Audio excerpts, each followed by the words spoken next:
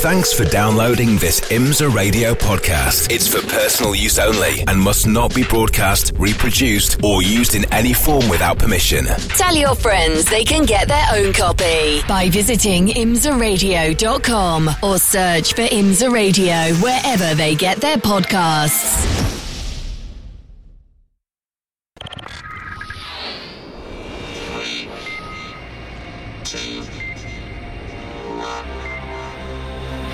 The WeatherTech Sports Car Championship on IMSA Radio.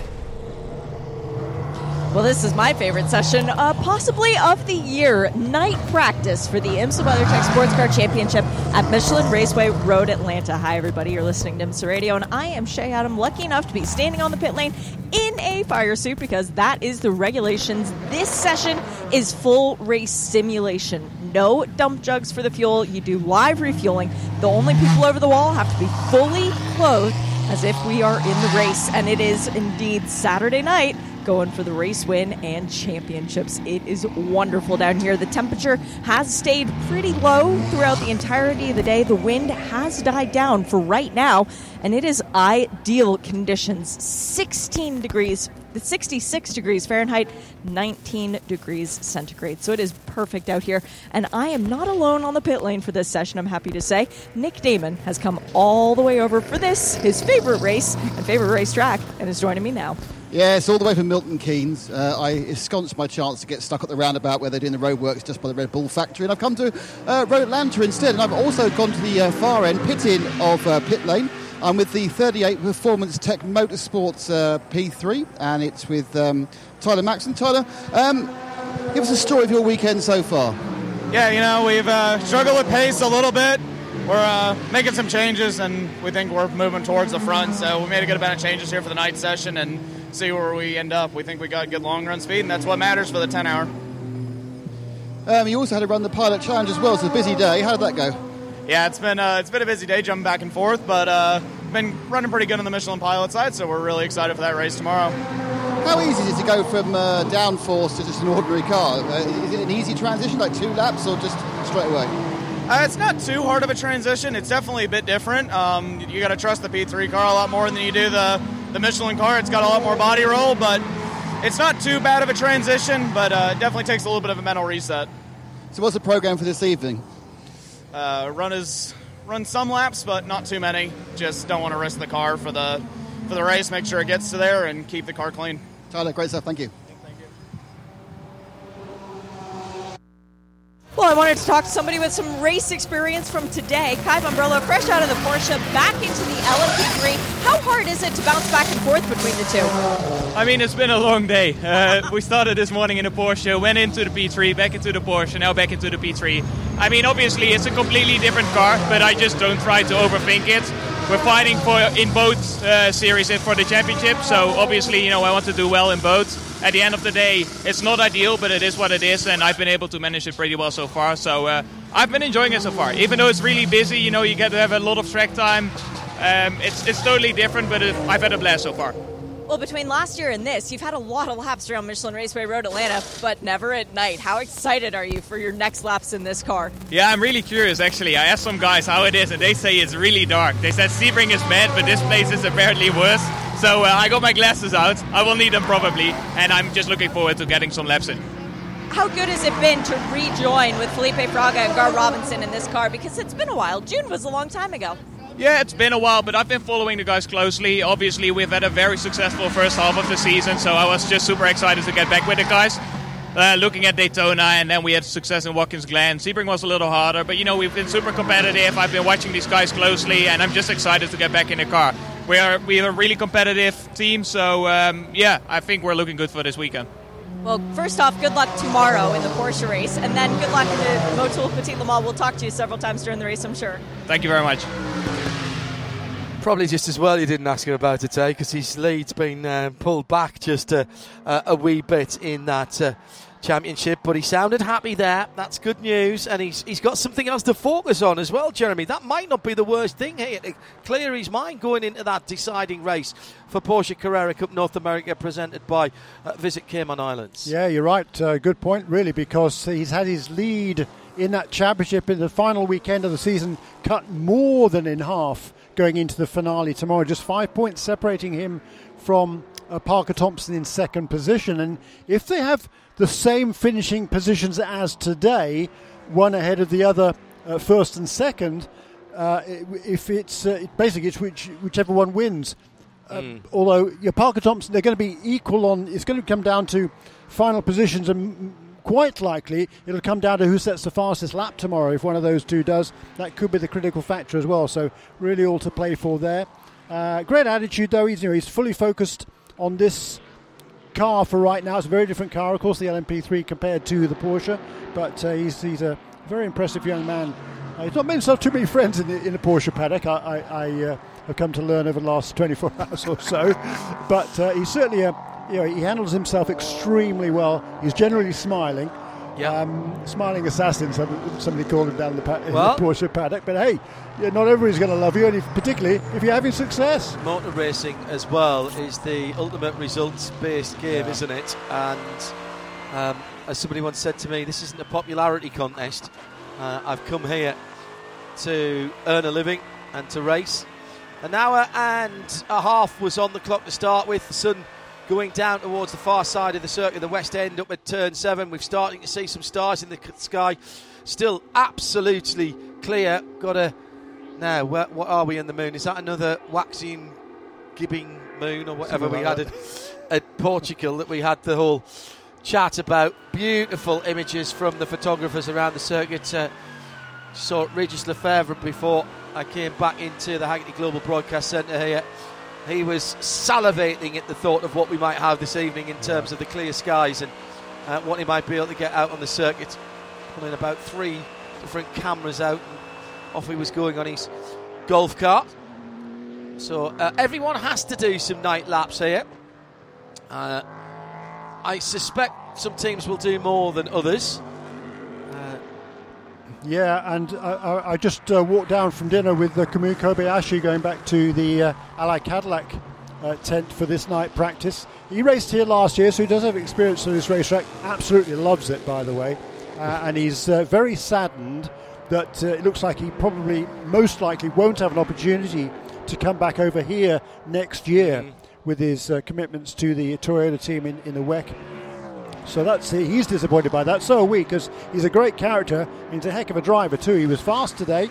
He says there's still some work to do on the car, but he, like many other drivers, say this is the most important session of the weekend, other of course than the race, because the race is going to finish at night time. It's much cooler now than it was during the day in practice session 2, and the key to having success here is to have this car working optimally for the night hours leading towards the checkered flag tomorrow night. There's the moon waxing up there. crescent, cool? That is, Jeremy. It's a cool. Waxing crescent moon.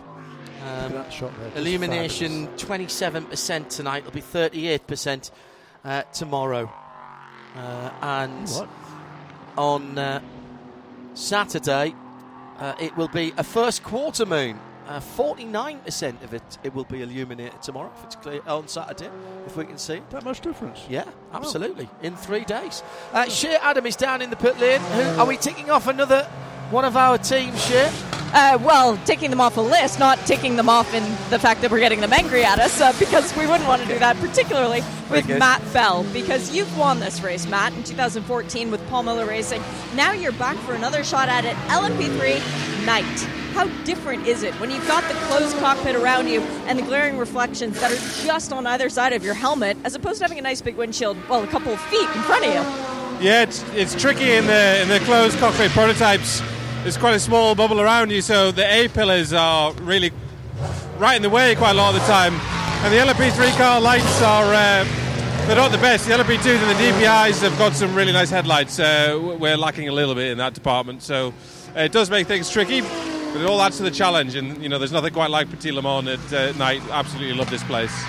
John said this must feel like home, because in Newcastle there are no street lights at all, right? We have electricity now. Better than Sunderland. Joining back in this car, you joined Ori Fidani for the first time at Road America, got his first ever podium position in that race. Now you've got Lars Kern back again. Do you think maybe this is a magical trio that can get onto the podium once more? We really hope so. We obviously did Daytona as well, and we were on course to challenge for a podium there, and had a little mechanical with an hour and a half to go, so that was a shame. But yeah, I mean, we're pushing for it. We've made some strides at Road America, and that showed in the results. So I'm bullish. Competition in this class is massive. You've got the Riley guys, the Core guys, Sean Creech, those the established high-level teams. But we'll be creeping our way up to them. So I'm pretty confident we'll be taking a challenge to them. That's for sure. Lars was driving in GTD last year. I mentioned you've got the win in GTD. How different is it to adapt to a class when you know the track and the race so well? It ticks a few things off the list. So, you're just adapting to, ultimately when you go from a GT to a prototype, you got a little bit more grip and a little bit less weight, so everything's going in the right direction. It's just believing and trusting that grip most of the time. So, but yeah, I love it. I still love my GT cars. I love my LMP3 cars. I love my LMP2 cars. If I'm driving it in a Petit Le Mans, I don't really care. I just love this place. Yeah. Matt, thanks. Good luck this weekend. Cheers, thank you very much. And you can remind Matt Bell from Newcastle that the incandescent electric light bulb was invented by Joseph Swan, who was born in Pallion in Sunderland. So we absolutely had light first. He also came up with a very early version of hydroelectric and lit a whole house up in the northeast. He did live in Gateshead for a long time, though, so we kind of, we can claim him. When we're away from home, we can claim him as a northeast lad. Matt Bell there, tall driver. Meantime, Nick Damon is talking to me. Say again, Nick, please, on the tour. Thank you. We'll tick off another team that we didn't speak to earlier on. Carl Marcelli out of the number 76 car. Carl, your name is on the car, but it wasn't in my entry list. Is it a late call-up, this one? Yeah, it was a late call-up. AWA originally had Wayne Boyd scheduled to do this race, a young bloke from England. He had a family emergency that he had to attend, and I was a bit of a last-minute substitute. I know the team. Obviously, they're a Canadian team. We don't live far from one another. I've raced against them and raced with them over the years, so it was sort of a seamless fit for both of us. The LMP3 is a little bit new to me still. It's been several years since I've raced a prototype. During the American Le Mans Series days, I was in an LMPC car for about 5 years, so I was very familiar with prototypes, but really since about 2014, I've been racing GT mainly. So a bit of a learning curve that I need to reacclimate to, but having fun. Yeah, the big difference, of course, the LMPC and these P3s, of course, the LMPC is a lovely open-top car. You can see out beautifully. This is a very tightly constrained closed-top prototype. Is visibility a surprise to you? Is it an issue? I always wondered that, because you're right, the LMPC being the open cockpit, now all prototypes are closed cockpit. Visibility is not terrible. You have a little bit of a blind spot on the right side, looking at apexes, but it's really not all that bad. Ergonomics are a hot topic right now for us. Trying to get three drivers of various different sizes to fit comfortably in a prototype is always a challenge. It's a compromise, and I think we're keeping expectations close. This is really just a test for this team. They're assembling crew and really assembling this program to build for next year. Obviously, you want to get a good result, but the team's more focused on a full season program next year and the people involved in it. You talk about ergonomics.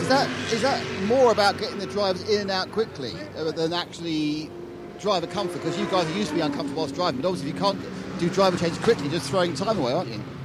No, I'm when I say ergonomics, I mean actually driving the car. Okay. Yeah, we're not too concerned about driver change pace at this point, but just the ergonomics while driving. I mean, I've got long legs, and right now my knees are just getting slammed against the steering column in the upper part of the tub. One of the other drivers is struggling for visibility. He's sitting a little bit too low, so those are just little challenges that we have. My background the last 6 years, mainly in GT. GT cars feel like Cadillacs compared to prototypes. You're pretty comfortable in a GT car. Yeah, and of course, the Road Atlantic course, it's with all the uphill and down dale. You do need great visibility, and sitting too low is going to be a problem with the hill and the rise and the fall. Oh, absolutely. Visibility is key, especially here in the night. Thankfully, we've got good spotters. We've got two of them, one in turn 10 and one in turn 5, and they're our eyes and ears. Great stuff. Thanks, Carl. Thank you. Yeah, curious that Carl was talking about lack of experience in these cars. He raced at Watkins Glen in the 6 hours, also at Canadian Tire Motorsport Park as well for this team, so that was a bit curious. But he's right, of course. This, as we talked about earlier on this afternoon, this team is gearing up to run 2 cars next year for this number 76 car that Kyle is driving. Along with Josh Sarche and Anthony Mantella, they are very much geared up towards next year. New race engineer there, Ian Willis, new to them at least, but he's massively experienced in all sorts of different cars, and it's a good little team that's been put together by Andrew Wojcik, who is the AWA, and Anthony Mantella, who is driving this number 76 car. So interesting to see that they're building towards next year. They're not in any championship reckoning for here, but they are planning on doing a full season next year and going for that championship. So they want to be as best prepared as possible. New fastest time there for Tristan Vautier, once again showing well in number 5 car. Quick this afternoon. I saw him just a few minutes ago, and thumbs up from him. He's pretty happy with the way that car is working. We heard from Richard Westbrook earlier this afternoon. He had some braking difficulties earlier on with the number 5 car, the Mustang sampling JD Seamiller Motorsports Cadillac, but they made some good solid changes to that car. Ricky Cameron, the race engineer there, and they're pretty comfortable going into this night's session. I love talking to people after they've had their first night laps around Michelin Raceway Road Atlanta. Eric Johansson, Paul Miller Racing BMW. You've never raced at this track. You've tested here, but you've never been around it at night. How dark is it? I mean, at the moment it's not that dark, but for sure it makes it a bit different. You don't really get the reference points that you get in the daylight, so you have to really learn the track. And when you're new to the track, for sure it makes it more difficult. You raced in the Carrera Cup North America last year. I'm sure you were watching that race with one weary eye. Are you learning anything about racing at this place by watching the support series? I mean, racing in the Petit Le Mans has always been a dream for me. It's a bucket list race for, I think, every endurance driver. So for sure, racing here is a dream come true for me. And to actually do it with a team like Paul Miller Racing is another dream come true because it gives us a winning chance for the race. How much fun has it been to drive the BMW around this track? It seems like a good setup. I mean, first of all, the BMW is a great car. And driving it with this team just makes it so much better because they really know how to set it up. And every time we go on track, we have a competitive car. So it makes it so much better. We were talking to Jesse Krohn earlier on about all the drivers wanting to put their names in to drive the new GTP car that's coming out. Is there any possibility for you to be driving that car one day? I mean, for sure, it would be a dream for me to drive it. But for now, I'm focusing on this. But, I mean, I think if you ask any driver in the paddock, everyone will say that they want to drive the GTP cars. And for sure, I'm one of them as well. Thanks, Eric. Hope you get a few more night laps tonight and enjoy. Thank you. Talking of BMWs, just saw Colin De Filippi a few minutes ago down the paddock. He's just arrived at the racetrack, actually. He's been testing in the GTP car at Watkins Glen the last couple of days, yesterday and I think this morning as well, actually. He flew down to Charlotte, which is where he lives these days. He's originally from the West Coast, lives in Charlotte, drove down from there. And I said, drive from Charlotte? Yes, he said, yeah. He said, with the traffic up from Atlanta Airport, it's probably quicker doing it that way. He got here in 2.5 hours or so. So he's ready to go the first time. He hasn't tested the car here this year, so he hasn't driven this car, M4 GT3 car here at Michelin Raceway Road Atlanta before. Just hopping into the car now for the night session and already turning some very competitive lap times. Actually, fourth in the GTD Pro cars. How long, and Nick Damon, I hope he's listening to this, how long did you say it took him to drive down from Charlotte? 2.5 hours. 2.5 hours? Yeah. And he only went to one Road Atlanta on the way here, Nick. It didn't take him 4 hours from the airport.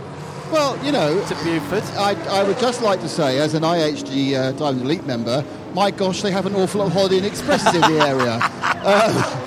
I'm sorry, but look, if you're in the UK, which was the best one, though, Nick? I want to go this particular. Other brands are available, but I want to go to the Holiday Express Inn, and I could do an entire county with a choice of one. This is Lake Lanier. It's like a small area. There's 3. And you know what? We got the third one, but we had a lovely trip. We had a lovely look around. We saw some super scenery, and I went up and down a highway on several occasions. Marvellous. And at all times, the bright red Hyundai Kona was a perfect companion. Corner N at that. Well, yeah. And Andrew Marriott was saying, I've been coming here for 40 years. I'm sure this is the way. Yeah, Andrew, who decided to tell the responsible adult that he was helping, let's just say he, as a journalist, he was slightly rewriting history. But you got here and you still managed to get something to eat before you turned in on Tuesday night, and you don't care now because you're at the track, which is great. Nick Damon along with Shea Adam down in the pit, and it's Jeremy Shaw and John Hindhaugh in the Haggerty Global Broadcast Centre. An absolute hive of activity to my left, which will be the NBC Sports television booth. It's been built, rebuilt, taken apart and rebuilt again today by the guys as they sort the screens and everything out. It'll be Lee Diffie, Calvin Fish and Brian Till who'll be populating that for the most part. I think I saw James Hinchcliffe as well in there earlier on today, and Townsend Bell as well be part of that, part of the normal IndyCar. Townsend hasn't got a drive this year, has he? No, true. Yeah.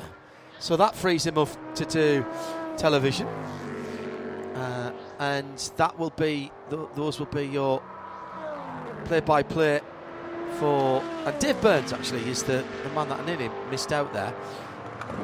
6 of them to do the coverage for the TV on NBC across the weekend. Check local listings for details on Saturday. If you're outside the US, no breaks for you. We will go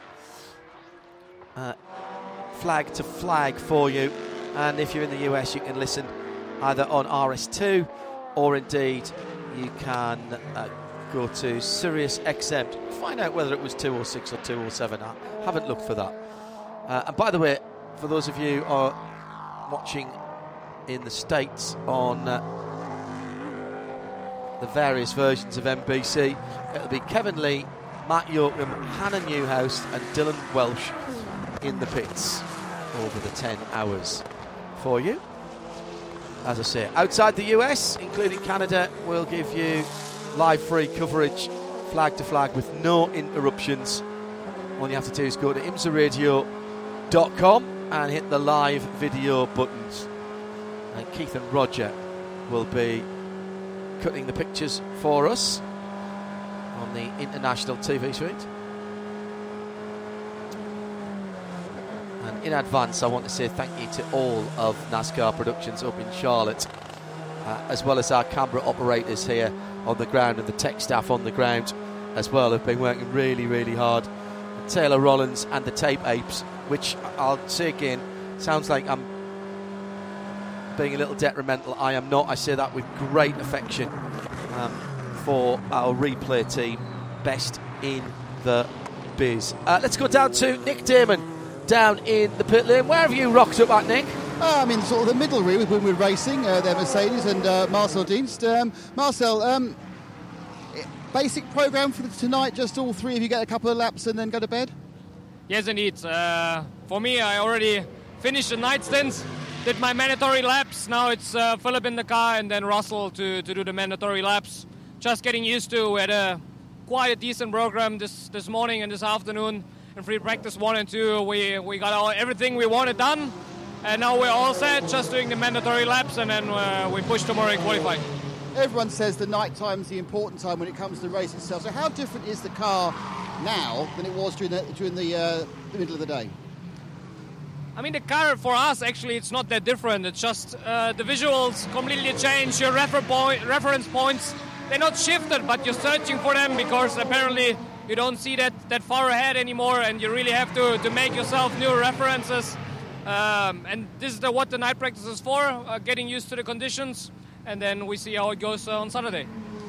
Is it a case where the three of you will get together and go, well, actually, I'm really keen on the night. Do you have a specialist night driver in the team, or are you all just equally just fighting for every minute you can get in the seat? I think Philip and I might possibly be quite equal, but since he's the gold, he will do probably our last stint as usual. I don't mind driving at night. Actually, I prefer driving at night. I somehow like it. We'll see. But so far, I think everybody of us is really decent in the night. Great, Marcel, thank you very much. Basically, John, I'm trying to pick up tips for the iRacing Petit Le Mans next weekend. Marvin, sorry. That is my bad eyesight. That's what that is. It's now basically. Put your glasses on. I haven't got them with me, have I? I'm only going to get my iPhone torch out to illuminate things. It's obviously gone horribly wrong. A just caught up with me, and yes, we'll carry on from there. And I can't find the hotel. You can follow me home tonight. Windwards have had a decent run of form recently, haven't they? Found form. No, I mean. Funny season for them. I would have expected them to be challenging maybe for a championship position. A little bit off that. Yeah, but they won the last two, and it should have been three in a row. They had a quote-unquote fuel pump failure on the final lap at Lime Rock, didn't they? Oh, yes. Yes, they claim it was a fuel pump failure. Coincidence, it happens on the last lap when everybody's running low on fuel, but whatever. Apart from that, they've had a really, really, really strong end to the season. So it's been nothing but positives, I think, for that number 57 team. They've given a really good account of themselves and trying to complete the hat trick here this weekend. And they're up in fourth place in the points and certainly aren't out of the championship reckoning by any means whatsoever. If they had a couple of poorer finishes earlier on, perhaps, but they've had 3 poles this season. They've scored more qualifying points than anybody else in GTD. That's down to Russell Ward, of course, who always qualifies that number 57 car. So I'd say it's been an absolutely superb season for that team. Brian, talking of superb, really impressive lap for Mikkel Jensen in the PR1 Matheson Motorsports LMP2 car. He's just been shuffled down by a couple of the DPI cars, but up until a couple of minutes ago he was fourth fastest, maybe it was fifth overall, at a 1:11.407. That's only 1/10 of a second away from the fastest LMP2 lap we've had today. He's really got on with the case as Mikkel. That's the car, of course, that was repaired following the major off this morning for Scott Huffaker. So brilliant job by that PR1 Matheson Motorsport team, and Mikkel Jensen showed some really, really good pace in the number 52 car. That's the car that comes in here leading the LMP2 points table for the teams coming into this final round. That's Jeremy Shaw. We'll head straight back down to the pits where Nick Damon has found another victim. Yeah, exactly. So it's Robbie Foe this time, straight out of the 96 car. Road Atlanta at night. Fun, scary, both?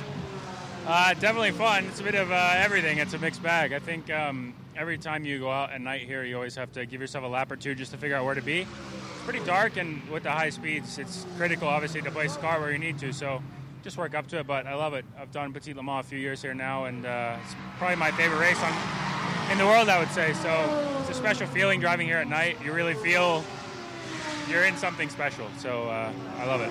Well, you're in a very special BMW. How is the M4? How has it progressed over the year? How do you feel it is here at Road Atlanta? I think quite good. We had a decent test a couple weeks ago. We're taking that information and now carrying it into the race weekend. We're learning every time we drive this great new M4 GT3, and I think we just tuned her up a little bit then for the night practice. So night's what matters. That's when the race ends. So hopefully we're looking good. I mean, it's a wide open field. Obviously, you go into the race thinking, we can win it, but did you have like a realistic objective like best BMW or? Yeah, I mean, you obviously want to do as best you can, but I think this race is often won by pace. So being at the front is quite important, and if you're not, I think you just have to stay out of trouble and find the right moment to then get yourself to the front. It's very difficult to pass here, and there's a lot of traffic, so leading obviously is ideal. When we won a few years ago, we were just at the front the whole time, and the race comes to you. It's very hard to be on the back foot, so hopefully we can qualify well and keep her up front. That was it, Robbie. Thank you, mate. Thanks. Just checking the sunrise sunset times. Sunset on Saturday is 19 minutes past 7. So we're going to have a goodly proportion, Jeremy, of the race in twilight and darkness. It's nearly 8 o'clock now and it's pitch black. Yeah. So, the official sunset was only 40 minutes ago. We'll have a little more moon on Saturday, but a little sooner dropping down. So 1919 is sunset. That's an easy one to remember for Saturday. Isn't the internet a wonderful thing? At IMSA Radio, if you'd like to get in touch with us. Already in the early hours of Friday morning over in Europe. Friday late morning into the afternoon if you're in Australasia, depending on what time zone you're on. Welcome if you're joining us for night practice here. Still just on an hour to go. And listening to Robbie Foley there, he's pretty happy with the BMW around here.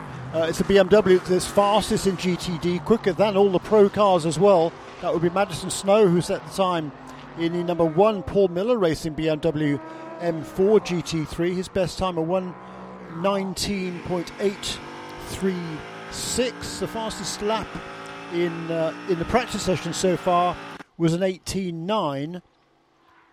So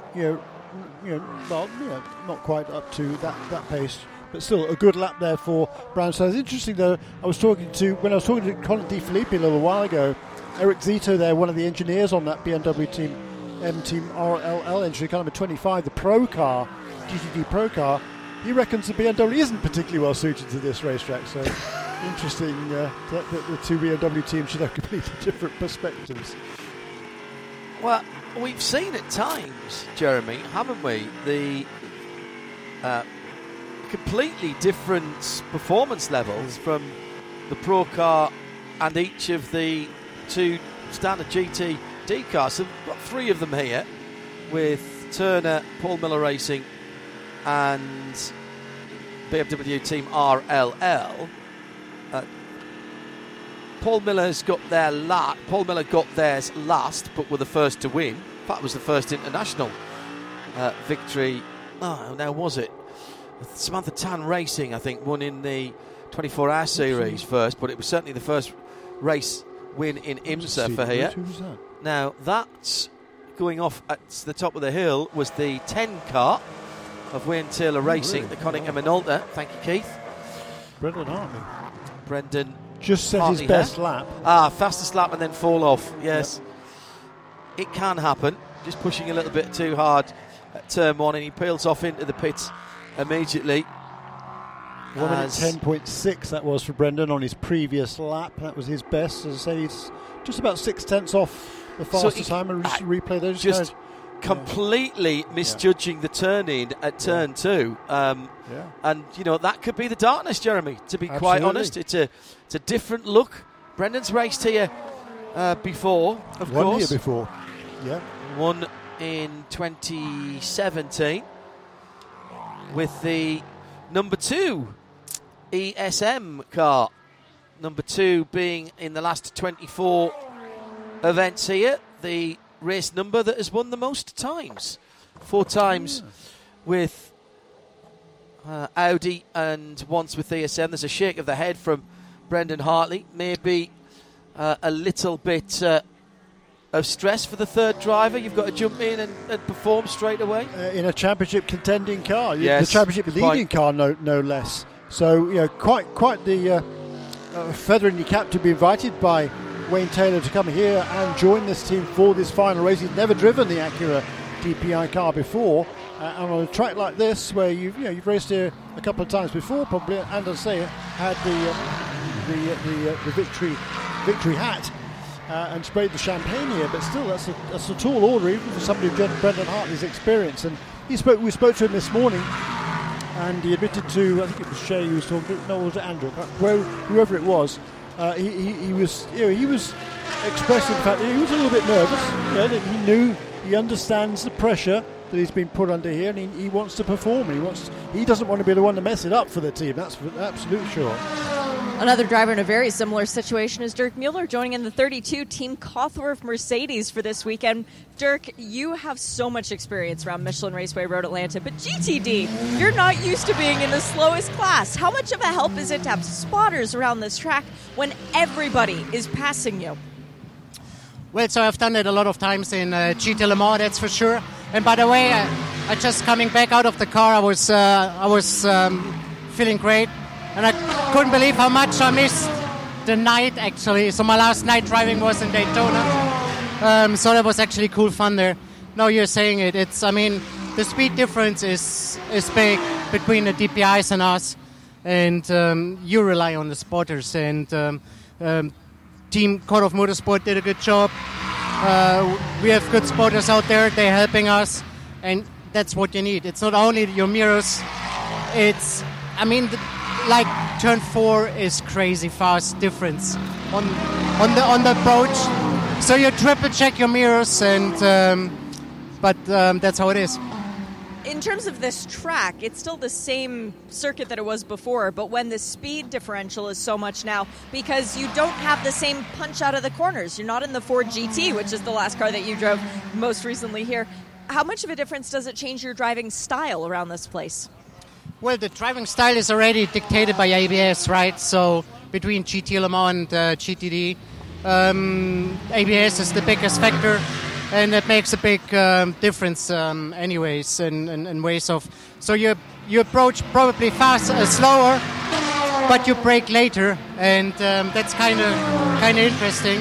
And you need to get the head around, because now you're almost catching back to the DPIs because you're so late on brake. Which is kind of great. It's good battle out there. I think it's really, really good. I'm looking forward. Most people associate Dirk Mueller with Joey Hand. Joey's also racing here this weekend, but he's not in Motul Petit Le Mans. Is it easier for you that your longtime teammate isn't in the same race? You're not having to worry where he is on track? Well, I never had to worry, so I'm missing my Joey. I'm glad that he's here, so I'm definitely watching his race tomorrow. And we are good buddies, so we talk a lot on the phone, and it's good that he's here. It's great to have both of you back, and Dirk, it's so good to be able to interview you again. Good luck this weekend. Here's to a double win for you and your non-German brother. Thanks a lot. Looking forward. Dirk Mueller, just brilliant. Had some good times with him in the past. Smashing lad, very open, and it's still a very, very capable driver. Waiting for the number 16 to come over the top of the brow. There it is, coming down towards us now. Ollie Jarvis goes under the Michelin Bebenden Bridge here at Michelin Raceway Road Atlanta, heading up to turn 1. He's got a good run on that car. Might notice if you're trackside, this is the pink car we're talking about with number 60 on the side, and it has an illuminated number 5 on it as well, telling you it's 5th in class. They've actually, rather like a tailplane or the tail and rudder on a jet aircraft, they've lit the honking great fin because it's got the sponsors on it. That's really clever. And I haven't worked out where they've put the little lights yet to do that, but that's going to make life really easy to spot that car. I think that has to be made mandatory from now on, that prototypes have to have the rear deck illuminated. That's a brilliant idea. Why has no one thought of that before? It's coming down to 10A and 10B again, and you can see the Sirius XM and the Acura Type S quite clearly there. Big sparks as he goes over the bumpers at the turn in at turn 12. So now I'm going to have a little examination of that to find out where they've put the... Oh, they're on the inside of the rear fenders. Just saw them there. LED lights. We love them. Now that's a good use of a bit of technology. We're going to be able to spot that one very easily, Jeremy, in the darkness hours on Saturday night. Yeah, it is brilliant. It is brilliant. Absolutely excellent. Dirk Mueller, of course, he won the race here back in 1999. A while ago. Second race, yeah. Yeah, exactly right. Along with Sasha Marston and Kurt Wagner.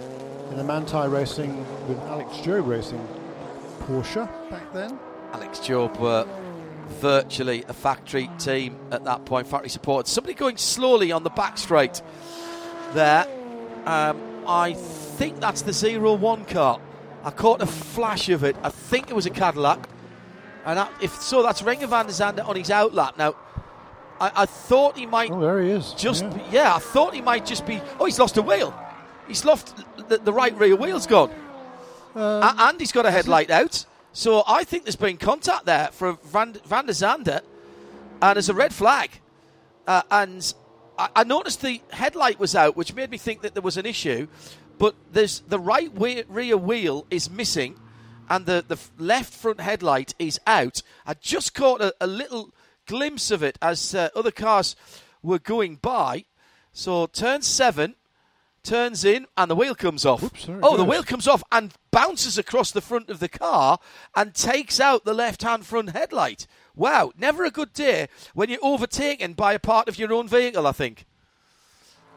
Great pick-up by the Tape Apes, very quick. And that was indeed an outlap. There's a red and green 0. It's a bit like a Mulligato sign when it's in red. Shami will love that.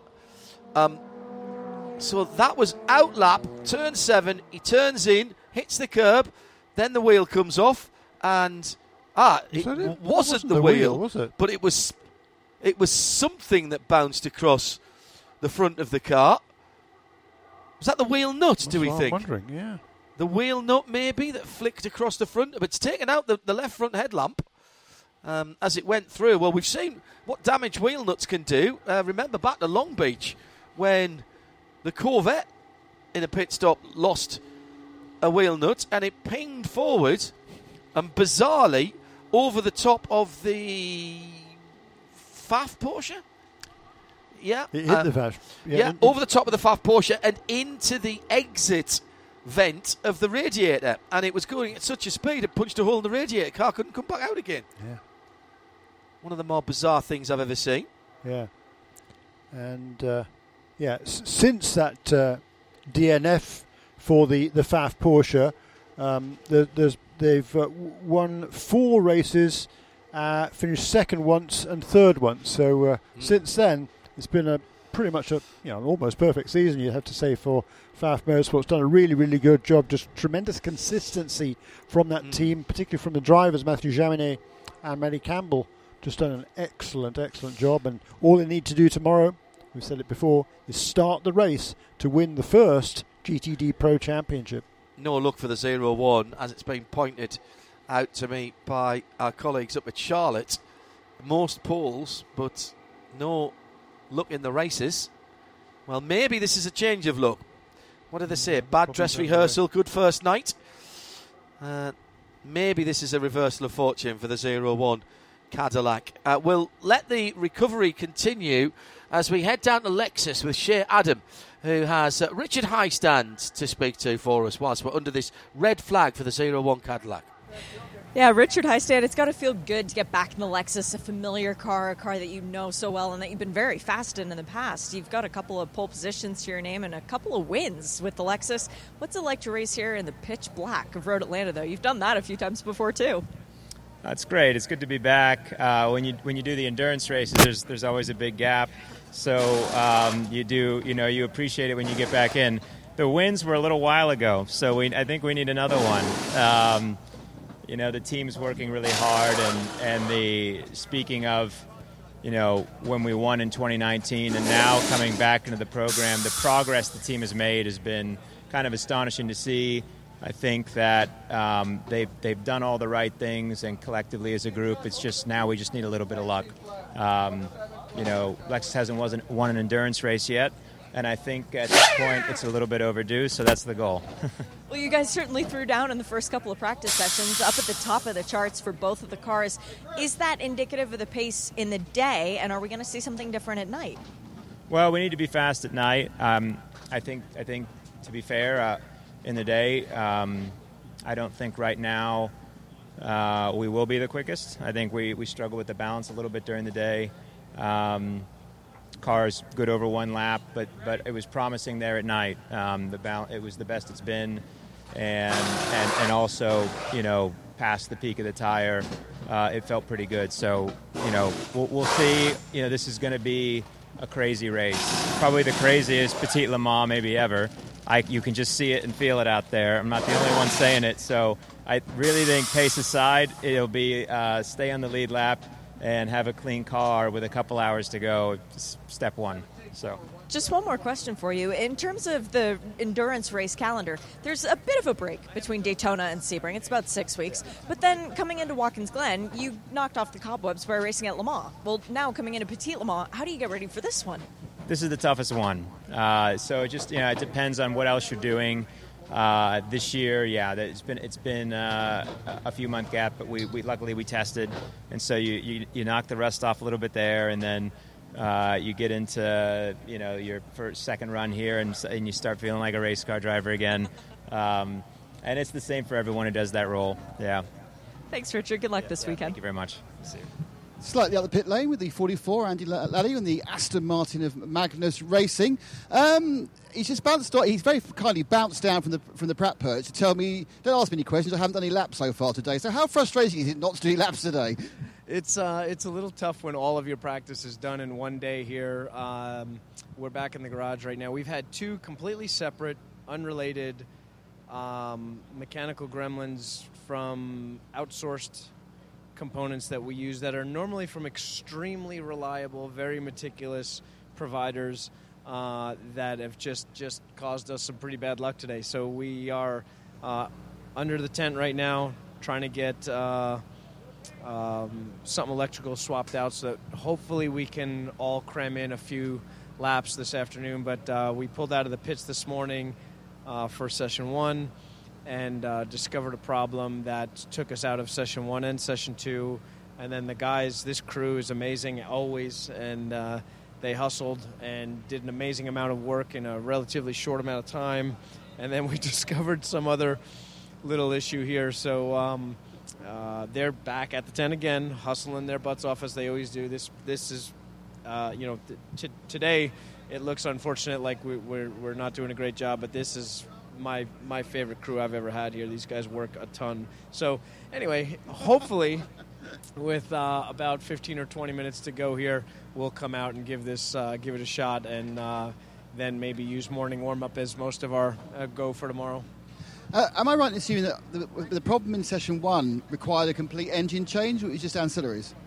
It required an engine and transmission change. Oh, wow. Yes. Everything. The guys did an amazing amount of work in a very short amount of time, and swapped out. The car looked like a new tub in the middle of the afternoon, and then everything went back on it.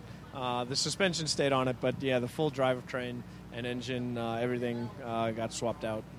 So this one then, obviously, so then you brought it out for night practice, and was it so the problem you've got now is not catastrophic, you're not changing the engine, but what did it actually affect? Well, we were worried that if we continued, John did 2 or 3 laps, and the problem was getting worse, and it was one of those things where potentially we could have pushed through it just to log some laps, but also potentially it could have become catastrophic and caused a major engine failure. So just to be safe, we're thinking, obviously, it's a long race, and if we can be smart and stay on the lead lap Saturday, regardless of how little practice for qualifying that we get, hopefully we could figure it out in the race and make some small adjustments to get it in the field here. Well, the only positive thing is you got it over and done with in practice. So you have a lovely fresh car for warm-up in the race. I sure hope so. We've definitely saved on tire budget, for sure, and we'll be able to put tires on every 20 minutes or so come green. You are limiting sets. You've got yourself an advantage, you see. Exactly, yeah. Maybe it's a strategy. Maybe my crew chief and our engineers just haven't been telling me about this is the strategy that we've been playing out all weekend here. And you're not Road Atlanta virgin, so... No, I live in Suwannee, so for the locals here, I'm 25, 30 minutes down the road here. Spence is down in Midtown. John's the only out-of-towner here driving the car, but he's been here plenty too over the years. So Spence and I stood on the inside of Turn 1 and watched the green flag for the first ever Petit here. We've been coming here almost every year since, so it's pretty cool to be here for this race, and we'll just try to turn this around and go forward. Andy, I really hope your luck changes. Thank you, buddy. Mega mega interview, Nick and Andy Lally there, and such a lot of information coming out of that, Jeremy. So the full engine change we knew about. We didn't realise it was a full drive chain, and the transaxle had to come out of that car as well. We saw some pictures of it getting some of the work done. That all got put together. The car goes back out again, and John Potter then has another issue. Shall I come in or shall I keep pushing on? No, we'll keep. Oh, no, come in. So talk about having all your bad luck at one time, Jeremy. But I mean, Andy's enthusiasm is, never ending. And that car, they'll basically be using warm-up as a shakedown on Saturday morning. Yeah, well, we have got practice tomorrow, haven't we? We've got qualified tomorrow. We have got qualified tomorrow. Yeah. Yes. So they should get out for that as well. Yeah. So they've got. So that'll only be one driver though. Just, that's the issue there. They'll want to get another couple of drivers through. True. So I'm interested to find out who qualifies the car and whether it's just to basically use qualifying as an extra practice session, and then maybe put the other two drivers in the car on Saturday morning. It's got to be either John or Spencer, because Spencer's silver is Andy's gold. So, massive. As you said, massive amount of experience here. Yeah, they know what to do. There is an implication with that, of course, because Spencer Pumpelly's in the Pilot Challenge race, and he would normally finish that off. So, does he have time to get out? It'll be John Potter who qualifies the car for sure. sure. Do you think so? Yeah. So John to qualify, and then probably a few laps each from. Yeah, but Spencer the other two aren't going to get any laps in at all. I think they have the kind of waiver because they've done so many races here in the past. So I think it should be okay on that score. Yeah, that's a good point. But still, certainly frustrating. But just a great attitude. Yeah, brilliant, man. He's absolutely wonderful. Takes everything in his stride. Shea will know this. How many complete rookies, do we have here, Shea, this year? Oh, goodness. I haven't actually counted them up, John. What? I'm sorry? I've got them all written down. Hang on, call the state troopers. Somebody is impersonating Shea Adam in the pit lane.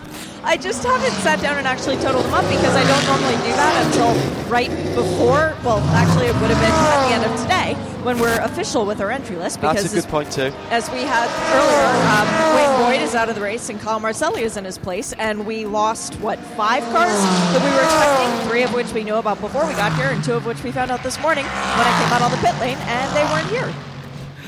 Yeah, and we've got our Valkyrie stats from last year as well, which we're going to crunch through and use those during the sessions tomorrow, and of course during the race. We know how much you like our Valkyrie stat attack for the races.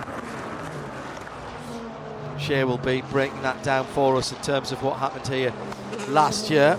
Might give us a few clues to what happened.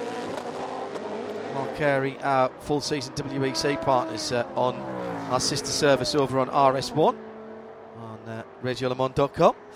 Alex Lynn and Richard Westbrook in the 2 quickest cars, both Cadillacs, 0-2 and 5 in the pit lane. 0-2 back out again. That was the car, let's not forget, Jeremy, that had a little bit of damage towards the end of this afternoon's session.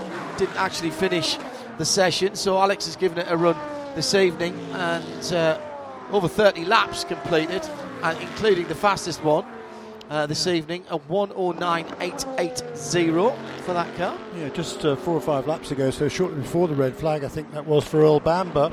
Again, I think he was driving the car this afternoon. We had a bit of coming together with the Settle Ferrari coming into turn 12, sort of plunging down the hill after the bridge. I think Roberto Lacorte, I think it was, who was driving the GTD Ferrari. I don't think he saw Earl Bamber coming up behind him, because as he'd come out of turn 10 and went up the hill over the brow, there was another GTD car between the two. I think it might have been another car in that mix as well, so he was probably unaware of the fact that Bamber was kind of coming past him as he tried to turn into turn 12, and there was a bit of contact, but they both did a really good job to make sure it wasn't anything worse than that.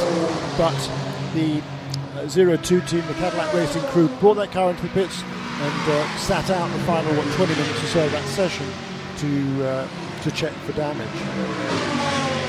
down in the pit lane at the Andretti Autosport with Josh Burden. Josh, your team seems slightly different. You've had Gabby Chavez in the car for a long time, so and you haven't actually got your laps in, but you're kind of lining up to get them done now.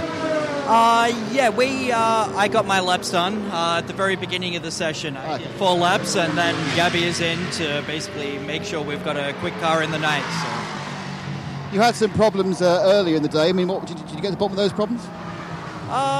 No major problems as such. To be honest, it was actually relatively smooth. We were just running through a whole different program that the team wanted to try. A lot of different setup directions, and Jared had a accidental little off. But apart from that, it hasn't really been too bad of a day for us. So did those outlandish setup ideas, they work? Are you going to be the unique LMP3 with something special? I hope they worked. I didn't get to drive a lot of the evolutions. A lot of the development was down today to Gabby. So let's see. I think the engineers have quite a bit of work to do tonight. And next time I'm in for some proper driving will be the race. So hopefully by then we have a very quick car and we're fighting for the win at the end of 10 hours on Saturday. You're running first in your class, so Gabby's doing something right. But so what's it like when you kind of having to take, as a racing job, having to take such a back seat in how the car's set up? So you literally will probably come in an hour 3 and go, oh, this is what it's like. It's okay. Everybody is obviously in on all of the briefings, and I trust Gabby and his feedback. He's been in the car all season, and I'm basically just call and plug in for the endurance races. So I understand that's the job. Gabby has a very similar driving style to me, and everything that's happening I think is in a really good direction, so I trust his feedback. Well, it's just on a 116 flat, so you'll take that, yeah? Yeah, we'll take this. Thanks, John. Cheers, mate. Thank you. Yes, they will take that as well. He's going to be known as Gary Chavez from now on. That's very, very anticipating. Very good. Yeah, everybody has a nickname. And with good timing, as Josh Burden was talking with Nick Damon, Gabby did go to the top of the charts in LMP3 with that 116.0. We're just fractionally quicker than Felipe Fraga, who'd been setting the pace previously for Riley Motorsports in number 74. And that time for Gabby is that car's quickest time of the day. It's only about 3/10 or so away from the fastest time set this afternoon in LMP3 by... It was Kai van Berlo actually set the fastest time with 15.56 this afternoon. About half a second, I suppose. Shea Adam has been busily counting the rookies on her notes and comes up with what answer, Shea? The answer is Sean Creech Motorsports. 33. Okay, yep. Yes, very good. And thank you very much, by the way, to the Paul Miller Racing guys, because I was able to hide in their pit box and count safely and not be hit by cars. Nice, very good. Thank you, Shea. So 33 drivers who have no experience at all of racing at Road Atlanta and Motul Petit Le Mans. 25th anniversary year of this fantastic motor race. I do remember coming here in 1998 before there was an American Le Mans series, and when there was, I think, just under 30 cars. I think it was 28 cars. The first year? Yeah. There were 29. 29. Oh, yeah. Well, 17 sorry. finishes. Well done. And everybody thought it was ridiculous to have that many cars in different classes around a 2.5 mile circuit. Yeah. And then they saw the circuit and went, it's ridiculous to have that many cars in so many classes around this circuit with all the ups and downs and the blind. This is going to be carnage. I think we went about 5.5 or 6 hours before we got even the first full course yellow. But then we had the flip, of course, of the 911 Evo, 98 and the 911. And that went all around the world. The racing was superb, and a new endurance classic had burst onto the scene. Of course, 99, it was part of the nascent American Le Mans series, the debut season, and hasn't always been the final rounds. There was one year definitely where the final round was on the Roval at Las Vegas. believe it or not. But it's always been towards the end of the season. And settled into this early October, late November sort of time of the year, which has sometimes been a little bit tricky with the weather patterns. Next year, I think it goes a little bit deeper into October, and there is a clash with the European Le Mans Series finale, which is moving forward in November. They're normally the last weekend in October. They're normally the last weekend in October, and they're pulling back a couple of weeks, and so there will be drivers and possibly teams as well who have to make a choice between the last round of the ELMS and this race. I suspect it will depend on championship positions. I find that disappointing. So much for convergence. Yeah, I find that disappointing. The WEC calendar today also with two clashes, Long Beach and CTMP as well. I understand it's a little more difficult for a World Championship. They're trying to stay away from Formula 1 as well. But when you get to two season finales, I cannot believe that having this race announced however long ago it was, that at some stage somebody couldn't move a week either way. But hey, it's how it is. Everyone's going to have to make choices. I suspect that the ELMS will be on the Sunday. So in terms of spectators, that's a heck of a weekend for endurance racing. In terms of drivers and teams, well, possibly not so much. And also, to a certain extent, to some of the journalists who would normally be at both as well. So in the pit lane, the 01 is back on the pit lane. They're having a good look at the right rear of that car. This was the car that brought out the red flag. The right rear wheel and tyre disappeared. Now, there was no nut still on the rim, so it wasn't on the hub rather, so it wasn't a rim failure. Something pinged across the front of the car and took off the headlight. We think that was probably the single wheel nut, the centre lock wheel nut. And they're having a good look at that now again, Jeremy, on the pit lane. They are indeed. It's a bizarre one, wasn't it? It was an outlap. She's coming through turn 7, and the wheel disappears. And I thought originally that the wheel had bounced across the front of the car and taken out the headlight. But in fact, it was something far smaller than that. Yeah, it was the wheel nut. It was the wheel nut spinning from the back wheel all the way down the side of the number 01, and then flicked across the front and took out the left front headlamp. So we mentioned a little bit earlier on the FAF car at Long Beach that was disabled and taken out the race by an errant wheel nut from the Corvette that was pitted behind them. So two very odd wheel nut incidents this year. Some really good laps been turned fairly recently. In LMP2, we saw Ryan DL go to the top of the charts in the number 18 Era Motorsport Orica with a 1:13.352. That's just been eclipsed by Louis Delatraz in the Tower Motorsport Orica, number 8, a 1:11.030. That's only just over a second off the fastest time of all this evening. So a really impressive lap from Louis Delatraz.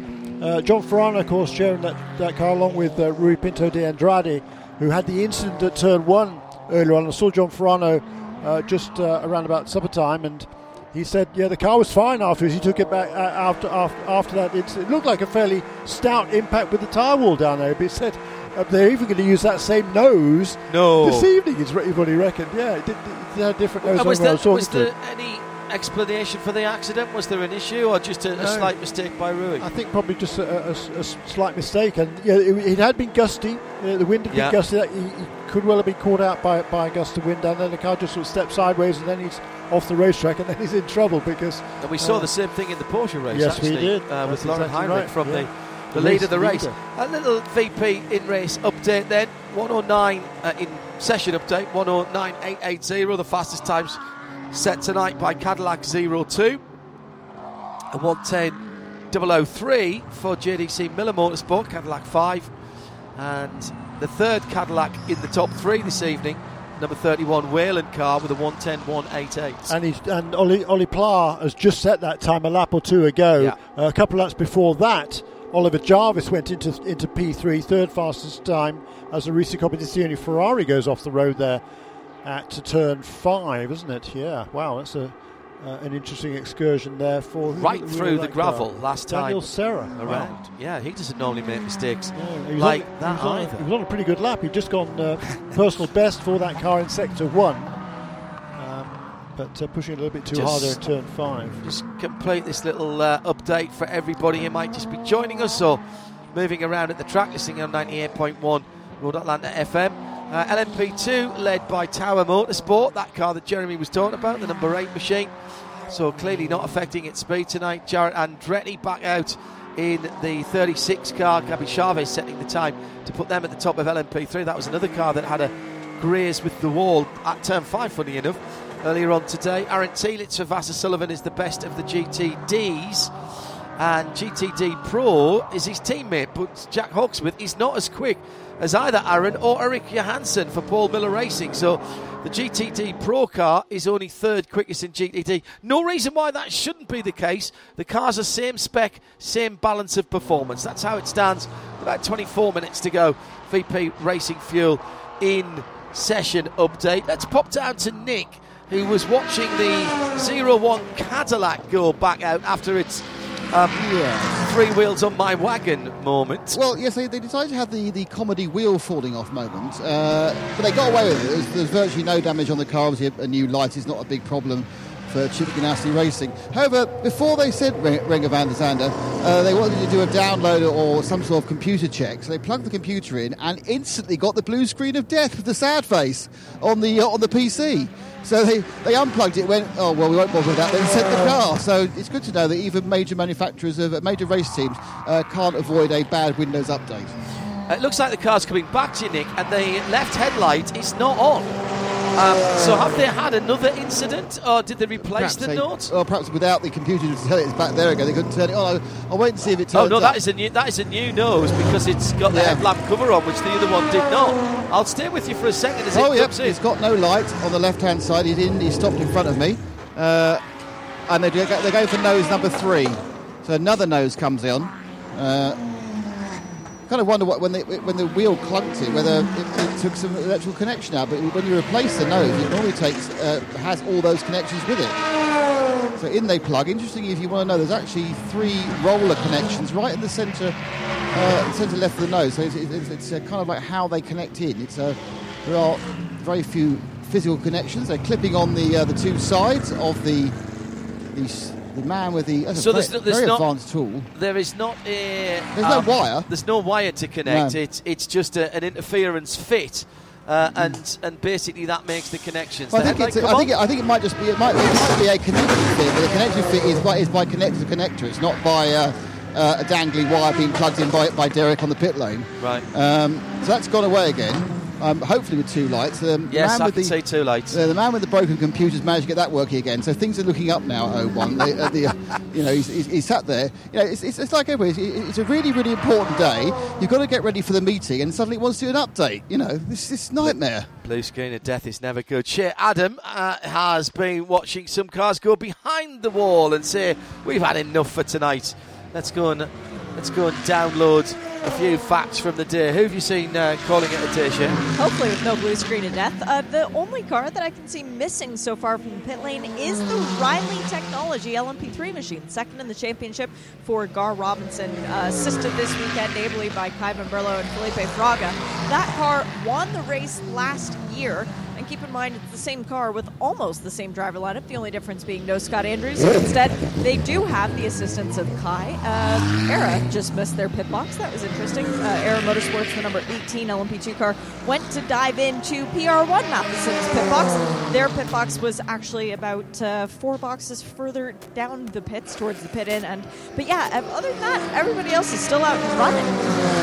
Interesting. Thank you, Shea. When we heard from Andy Lally a while ago, how long did he think? When did he think they could get back that Magnus Racing Aston Martin back out on the racetrack? How long to go did he say? Did he say about 20 minutes to go? 15 minutes. 15 minutes. Well, they've got that car is on track. Andy Lally at the wheel with 20 minutes to go in the session. So hats off to that Magnus Racing crew. Andy once again on the money there. The team's done a fabulous job to repair whatever problem it was they had after they changed the entire drivetrain on that number 44 car. And Andy Lally will be going out now to turn his first laps of the week and hoping that the car is going to behave. Well, they've got 20 minutes if it's okay, yeah, exactly. And that's a good amount of time. Just had someone kicking up the dirt. I think that might have been the number 3 car as it came through. Ooh, hard to say. We are going to have a trench to the left-hand side of the curb underneath the starter stand. Both of ours, in fact, all 3 of our starters we sat and had a quick bite of dinner, supper with, before this session started. And Tanny was drinking a can of soda and saying, well, that's it, I've finally got the taste of the dust out of my mouth. I can enjoy something to eat now. Mentioned this earlier on, but worth mentioning again. It's Dennis Paul, long-time starter for American Le Mans Series and IMSA. It is his last race in that role for the foreseeable future. He's going to concentrate on his day job. He's part of a clever team that is working on a very different approach to a cure for cancer, working on the cellular level. And that's work that's been going on, as you can imagine, for quite some time. And they're getting close to some full trials now. So Dennis is heading on to that. He came up with a really, really clever concept, which it's not my place to talk about, but we have had a chat about it. And Dennis is a very clever lad, loves his motor racing, been a part of this paddock for a very long time on the IMSA and ALMS side, whereas Tanny came from the Grandin side, and that was nice that we had that united look to our starter stand. Dennis will be a big miss around here. He has got the ability to break down some very, very difficult concepts to sentences that even I could understand. And I was left nodding and going, that's genius, why has nobody else thought of that? And we wish him and the team all the best on that for very many reasons, of course. Let's nip back down to Shea and to Nick for some updates. Shea, what's happening at your end of pit lane? Well, clearly, Core Autosport heard me talking about their championship rivals packing it up for the evening and deciding to keep it an early night, and they've decided to do the same. So Rollers have gone on to the 54. That's 2 cars now that have gone back to the garage to tuck their cars in early. This is remarkable, John. I don't think we've ever had a night practice where people have been on track in this kind of force this late. Yeah, agreed. The people using the time as much as they can. When she says they put the car on rollers, she means a set of tyres that won't be used during the race. They're normally an old set of wet weather tyres, which aren't going to be used. Being wet weather tyres, they'll probably be quite well inflated as well, but being wet weather tyres, it already raises the ride height of the car, maybe overinflated as well, just to help the car get back into the paddock. Nick, anything going on at your end of things? Yeah, I've been watching the number 9, the FAF the plaid Porsche. Motorsports Porsche, absolutely. It's plaid design. They've been working very heavily on the front end of the car. I initially thought they were just doing a kind of a pad and disc change to bed in a second set for the race, but no. They've taken the shocks off. I think they've done a spring change, or they've had a spring failure, which involves taking the shock off. And you know how normally these things happen in 4 seconds? You know, they unscrew the 2 bolts, the shock comes off with 1 unit, they bung it in, and it's absolutely fine. Yeah, not so much this time. They're having as much trouble as I had trying to change the exhaust bolts of my TR4, TR4A, which has been rusted on for several years. Now the iPhone Torch has failed as well, so things are getting worse. So they're trying to put this right-hand side damper and spring unit, and they've been fiddling with it for a long time. It's just been a very difficult job, so I can only assume that wasn't the planned thing, and they've had a spring failure. And what's going on with the number 10 car right ahead of it? Because they're working on the back of that car, or are they just swivelling it around so that it can get out again? Because that's been up and down like the Assyrian Empire. They are absolutely right. They've got the door is open at the moment. I'm going to stand on the pit for the first time. The Acura, yep. I've got to have it. It's this looks like. Putting the car back now. Is this going to be that's it for today, or is it going to be we found something going on? There's a lot of people looking at it. There's quite a lot of concern. This is not let's stick some tyres on. That's finished. Time to go and find someone from the team. Yeah, they're about to send that. Yeah, absolutely. They're about to send it. Oh, it sounds awful. Can you hear it? Well, it might be on the limit there. Right, I'll keep an eye on that, Nick, and see if it peels it. No, that's wheel spin. It's going back out again. I'll let you go and speak to both of those teams and find out what was going on. A couple of improvements lately. New third fastest car, that would be the number 01 car that now has 4 wheels attached and is going faster. And 2 headlights. Renger van der Zande up to third position then. A 1 minute 10.168. And again, it's super tight at the front there. The top 7 cars now within 0.6 of a second at the front of the field. Kobayashi also improved, massively actually, because he was behind. That number 48 car was behind 3, I think, of the LMP2 cars, but Kobayashi has now moved himself up into the 5th position in car number 48, a 110.261. Also looking in GTD, with the GTD and GTD Pro, there's 19 cars within 1 second. Of course there is. Yeah, so that's... Faff car out of the pit lane. Like they were messing about with some ducting underneath the front end of that car, where normally you put your luggage in a GT3.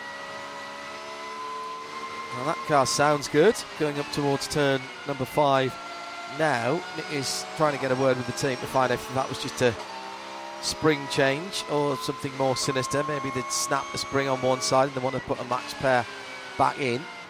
The 10 Acura, Konica Minolta car. That car disappeared in a cloud of Michelin dust as they spin the wheels out. We're down to the last 13 minutes.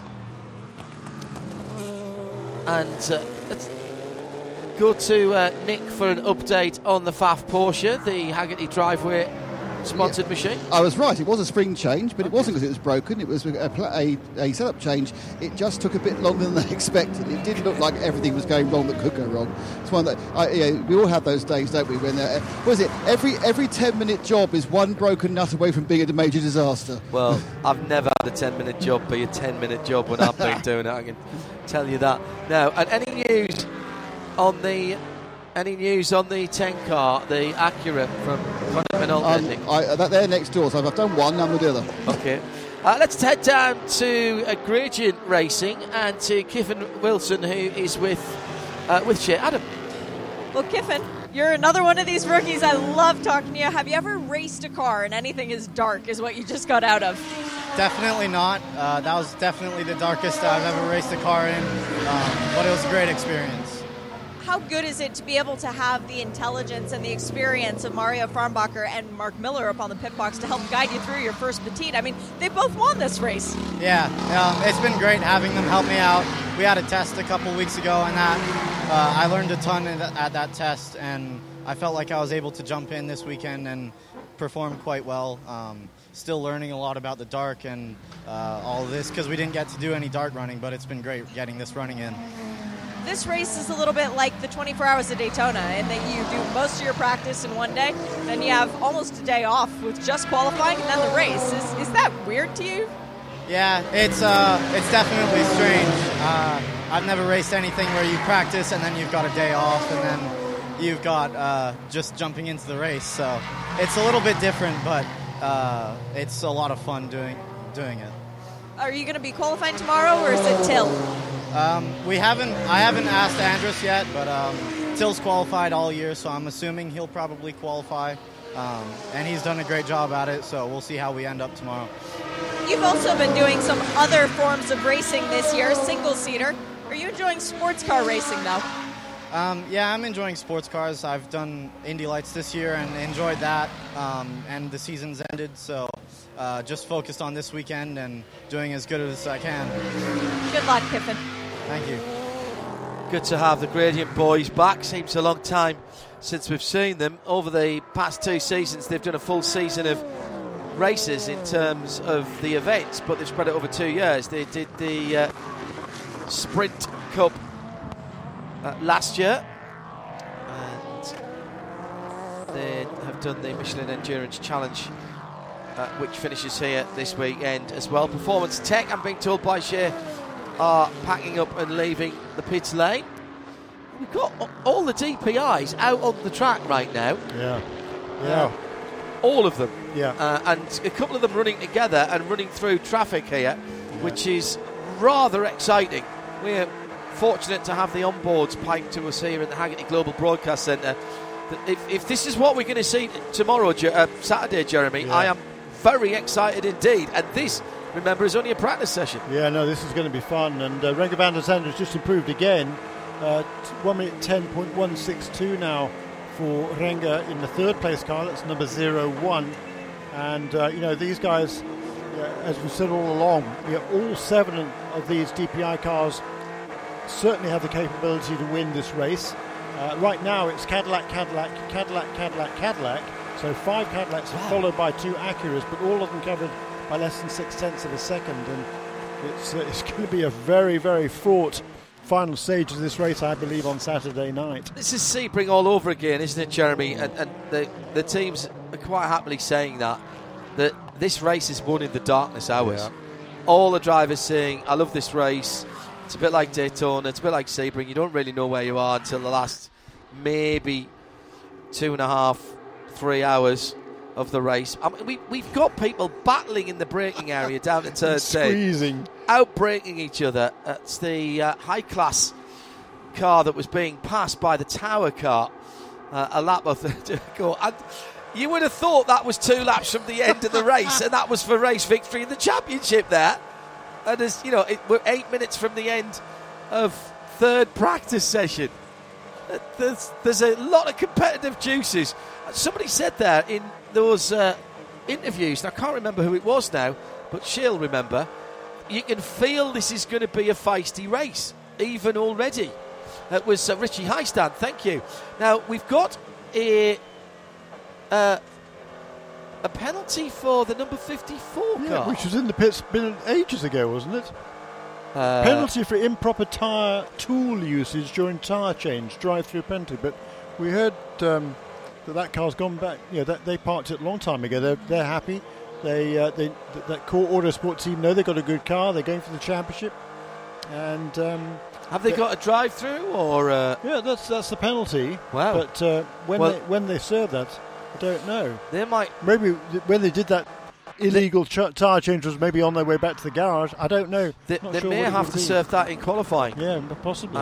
Because penalties can be carried over into the next session in IMSA competition, which actually I don't think is a bad idea. Yeah. We've seen people park for a few minutes at the start of sessions and the start of qualifying as well. So you don't get a free pass just because you are outside of the session. And I don't disagree with that at all. Most of the penalties that are called in the pit lane are safety related, and going back to when Dick Martin was running the pit lane, now Johnny Knotts, they are. You don't want to penalise people. You don't want to give out penalties. You want to keep people safe. So I'll almost guarantee that teams who get penalised for odd things will have been tapped on the shoulder about it by an IMSA official prior to it. There's a big jump there up into second position in GTD Pro for James Collado in number 62 Risi Competizione Ferrari. So fastest in GTD Pro, still behind Aaron Tielitz. Yes. In the number 12 GTD non-pro Vasser Sullivan Lexus. But that's a big jump there from James Collado, who went from, I don't know, about 33rd, but probably up 10 positions overall. With an improvement of about 0.3 of a second. But right now there were six guys on 1 minute 20 point something. Yeah. Robbie Foley's on 1:20.000, and then there's 1, 2, 3, 4, 5, 6 cars between that and the 1:20.085. It's remarkably close there in the middle of that pack in GTD cars. It includes a couple of pro cars as well. Yeah, get used to that number in qualifying tomorrow. Qualifying we'll have for you live in sound and vision. If you check imsaradio.com, you'll see our broadcast times. That's whether you're in the States or further afield. Flag to flag coverage, no interruptions, no subscriptions, all available for you free, as have all of the IMSA WeatherTech qualifying sessions.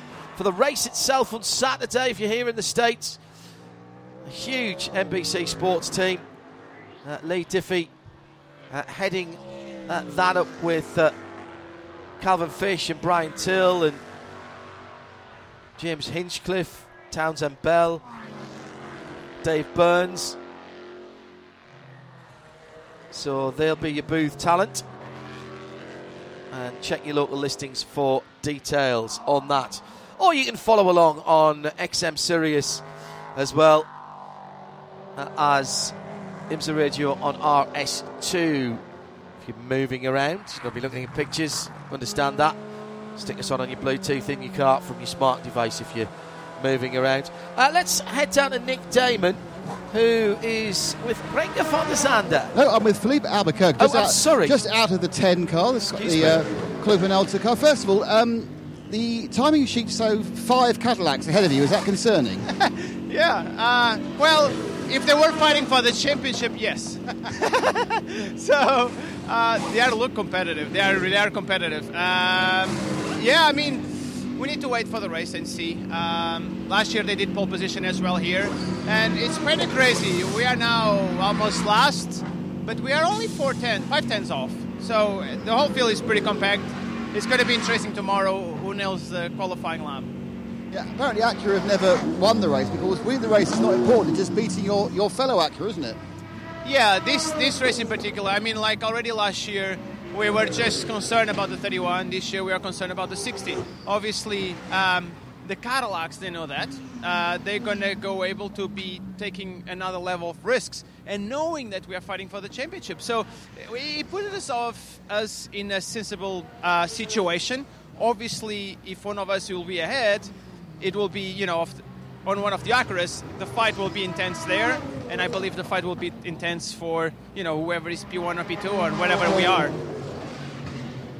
So, because Acura have already won this championship, there's no team orders, so you can be as rough as you like with them. Yeah, it's going to be great for the fans, right? And I guess for us as well. So, I mean, it goes down to the last race of the year, the DPI era, which has been a great success. Yeah, I mean, there is a lot of in stake here, especially I think more for us as Wayne Taylor Racing. We don't want to go down, second again in a championship, even if it's great, and we did a great championship. Again, leading into the last race, but I never won the IMSA championship, so it's missing me that. Well, obviously we can't have favourites, but I hope you do win. But just talk about this session. I've been watching the car for the last few minutes, been coming in, going out. Was that just a standard session, or were you still working very hard on the setup? Yeah, we're doing a little bit like a race setup, because this is exactly how we're going to finish the race. So how the car sets in, how it's behaving. It's kind of crazy, though. It's a pretty good fact for you guys. It's like the wind calmed down a lot, so that changed it a lot as well, the car balance.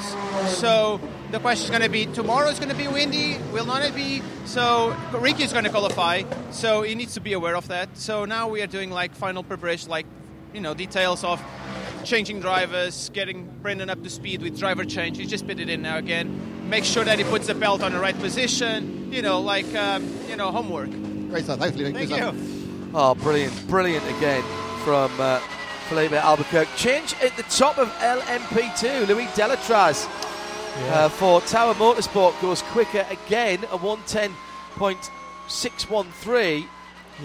Had they just lost the lead to Aero Motorsport? I think I heard you say that, or have they just gone quicker than their own time? I think they've just gone quicker. Right, okay. Andretti Autosport just gone quicker as well, Gabi Chavez. Yeah, that time by Louis Delatraz, it's only less than a tenth and a half away from the number 10 DPI car. Wow. Indeed. Wow. Yeah. 110.6 there for Louis Delatraz. That is faster than the qualifying lap record here that was set back in 2019 in LMP2, actually 10.7. So that's a pretty stout lap there from the Swiss driver Louis Delatraz. And he's come straight into the pit lane, as is Christian Rasmussen. Yeah, he's also done a really good job. Yeah. I think P2, if the field can stay together, I think we've got another good race in P2. Which it generally does, actually, these days. We've seen some fabulous races, haven't we, in LMP2 this year?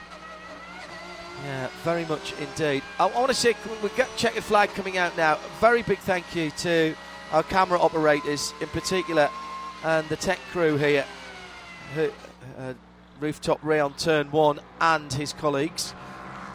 Been running fibre and chasing everything down today, and they've done a cracking job, and it's been a very long day for them and the marshals and everybody else here at Michelin Raceway Road Atlanta. Full 12 hours and more of racing, nearly 13 actually. It is 13. It started at 8 o'clock this morning. It's correct, 9. yeah, absolutely. So thank you very much. Thanks to Alan Sherman and Jason Abrams, particularly from our point of view, who have been very, very helpful as ever on a long day to then. And a brilliant day of racing. And right at the end of the day, a little clip coming down the hill. That was the Pfaff Porsche and the 01 Cadillac with Renger van der Zande coming down the hill at turn 17. That also could have been a very big incident under the waxing crescent moon. It all got a little bit unnecessary. And big slides as well from people coming across there. Yeah, that was, again, very similar as we saw with the 02 with Renger van der Zande. So, cutting across. Thanks to Shea and to Nick and Andrew as well for their work earlier on in the pit lane. Shea's been in the booth as well today as well. Jeremy Shaw has been alongside me, John Hindhaugh, in the Haggerty Global Broadcast Centre. You've heard us here on 98.1 FM and around the circuit, courtesy of Dave Miller and all of his technical expertise. And Tim Gray has done the long shift today. Time for us to head out under that waxing crescent moon. We'll be back with you early doors tomorrow. Qualifying and more racing. Qualifying for WeatherTech and plenty of racing to get through on Fast Friday. Join us, Sound and Vision, on www.imsaradio.com from Michelin Raceway Road Atlanta. For now, from the team, good night, God bless. This program is a Radio Show Limited production. For more, check imsaradio.com and subscribe to IMSA Radio wherever you get your podcasts.